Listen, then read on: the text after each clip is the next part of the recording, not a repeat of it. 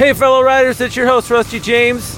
It is Monday, October 12th, 2015, and this is The Ride.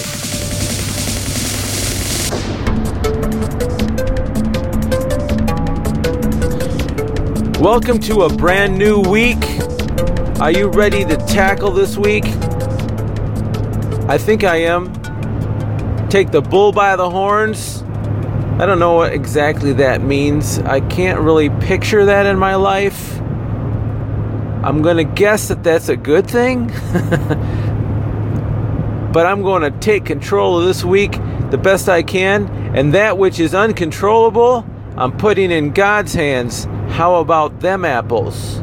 Speaking of apples, our family went to the orchard this weekend. And we had fresh apple crisp last night. Oh my goodness, it was yummy.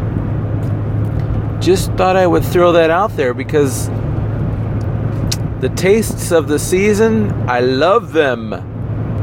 Which reminds me, I need to get some coffee because I didn't have my coffee yet this morning. But that's not going to keep me from the Word of God. What I want to do is look at Psalms 15 this morning with y'all. So if you got the Bible with you, get there.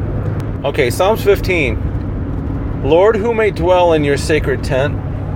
Who may live on your holy mountain? The one whose walk is blameless, who does what is righteous, who speaks the truth from their heart, whose tongue utters no slander, who does no wrong to a neighbor, and casts no slurs on others. Now, let me stop there a minute. The question that David is asking the Lord is, who is going to be able to dwell in your sacred tent? Now, I guess that's the question we ought to be asking ourselves is, do we want to spend time in God's sacred tent and live on His holy mountain? That's a reasonable question to ask, because unless you know the Lord, you might not realize the draw to those things. You might picture the tent of the Lord and His holy hill as something that you want to run away from because you know your life, you know what you've done wrong, you think God is going to strike you down with lightning because everybody talks about that. And you think that that's who God is, because you are recognizing Him through what you've done wrong. I mean, we've done that. I know I'm speaking the truth because I felt that way. But as you come to know the Lord more and more, you realize that that's not how He operates. How do you know that? Because the Word of God gives you a better picture of the heart of God, who is full of mercy and gives grace to those of us who are wanting to know the heart of the Lord. I want us to be that way.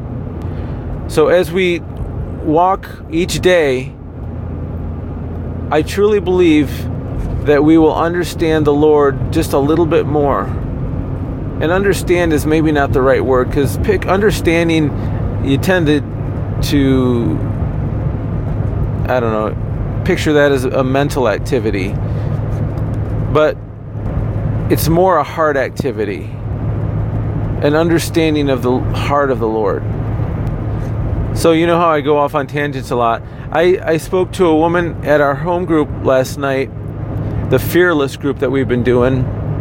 Didn't know this about her, but she was a black belt, or is a black belt, and it might have been 20 years ago that she did her formal training and hasn't been doing it to that level of competition as of late. But I said, do you still remember, a lot of that stuff? I mean, if I were to come try to attack you this way and I put my arm out, instantly she just reflex knew what to do with her hands immediately, without even thinking, without the mental part, I'm sure. It was almost what you could call a heart reflex.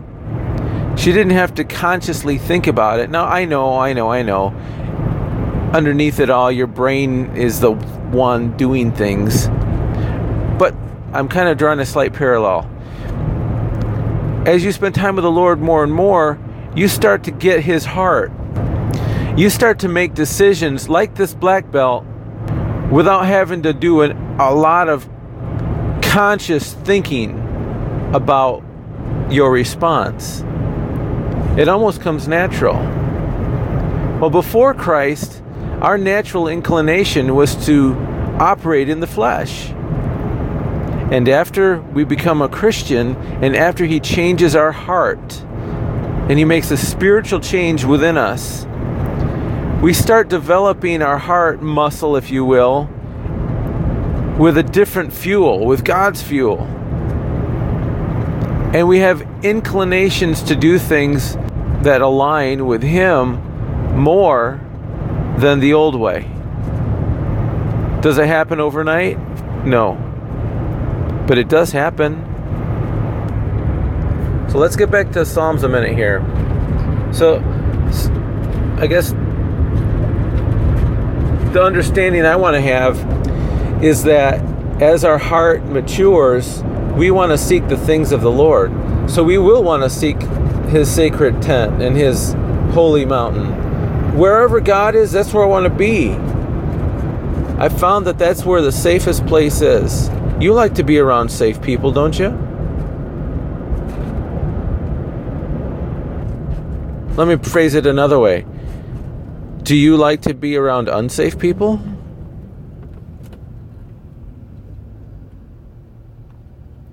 I need to be where I know I'm safe. So assuming that those are things we want to dwell where God is. We want to be in a safe place. Well, then you got to look at what this psalm is telling us. He's saying for that to happen, your walk has to be blameless. And you've got to do what's righteous. And you got to speak the truth from your heart. Let's stop right there. If you've done this heart change and you're starting to make these changes with your heart and align it with the Lord, guess what happens? Your heart starts speaking more and more truth. Why is that? Because your heart's aligning with the truth. But notice that it's saying you've got to speak that truth from your heart. So your heart might be aligned with truth, but you got to speak it. In other words, you've got to say stuff that you know is true, even though you don't feel it. Because there will be days where you don't feel that you're victorious, or that you can forgive people and still, be all right. Ultimately, it's really not about us. It's about God in us. If you can be selfless and let God get the glory instead of us, it makes it a whole lot easier. So what are some of the other things here? Well, back to the speaking, whose tongue utters no slander. I do not want to be slanderous. Who does no wrong to a neighbor. What would that be? My neighbor comes over and asks for a cup of sugar, and I give him a cup of salt instead. Oh my, that would be terrible. I would never do such a thing. What you got to do is you got to do unto them what you would want them to do unto you. You never know. They might be baking a pie and going to be bringing it over to you. That reminds me of a movie I saw once. Facing the Giants and Courageous and all of those. Well, they're made by the same producers. And one of their first movies, I think, was called The Flywheel. Yeah, I think that was it. I checked it out. A friend of mine had recommended it. And the whole gist of the movie was this car salesman sold a car, I think it was a lemon, to a pastor. You know, and it's a small town, so everybody knows who everybody is. And I'm sure this salesman probably went to the church, because I'm picturing it being a really small town where there's like one church. So everybody knew everybody. And so the pastor, when he bought the car, he said, well, let me pray with you, salesman guy.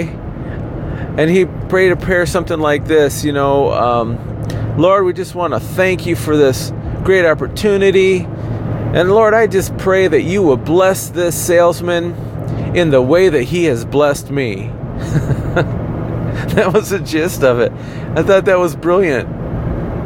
And of course, the whole movie plays out, and the salesman, I think, comes to realize the error of his ways and gets some things corrected in his life.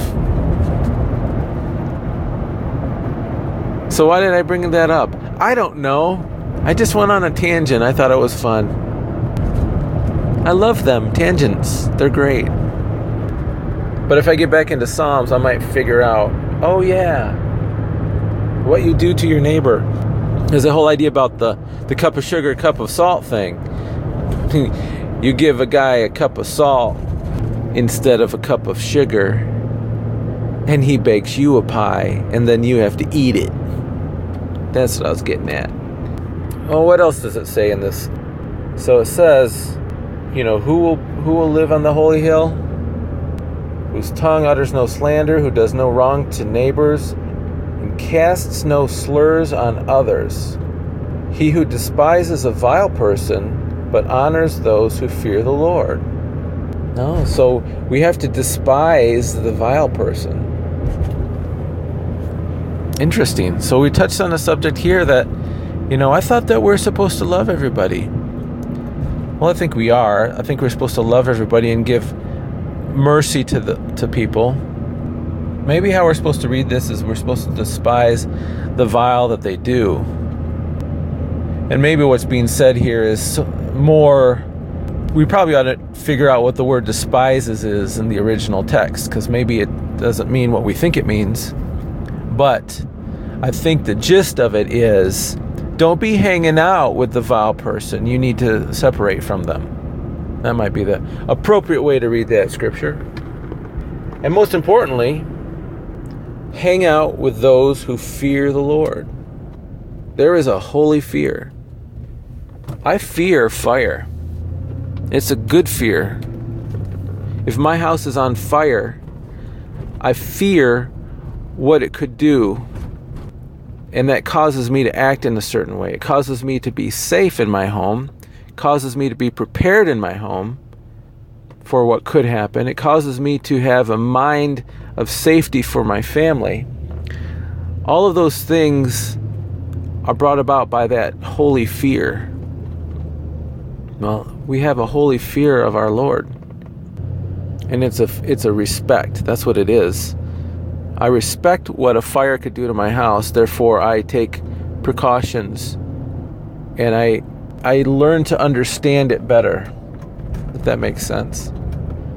And in a very similar way, I fear the Lord, and I need to understand it better, and I take precautions to understand Him better. I think a holy fear brings about the desire to not be ignorant. No ignoramuses around here. Let's not be ignorant. There's a scripture that says that. Let's not be ignorant. That's your homework. Find that one. So let's keep going. Who keeps an oath even when it hurts? Ooh. I'm going to promise this, and there might be some pain involved, but I will keep my word. Don't tell a promise or a secret to Michael Scott from The Office. It will get out. What was the dilemma?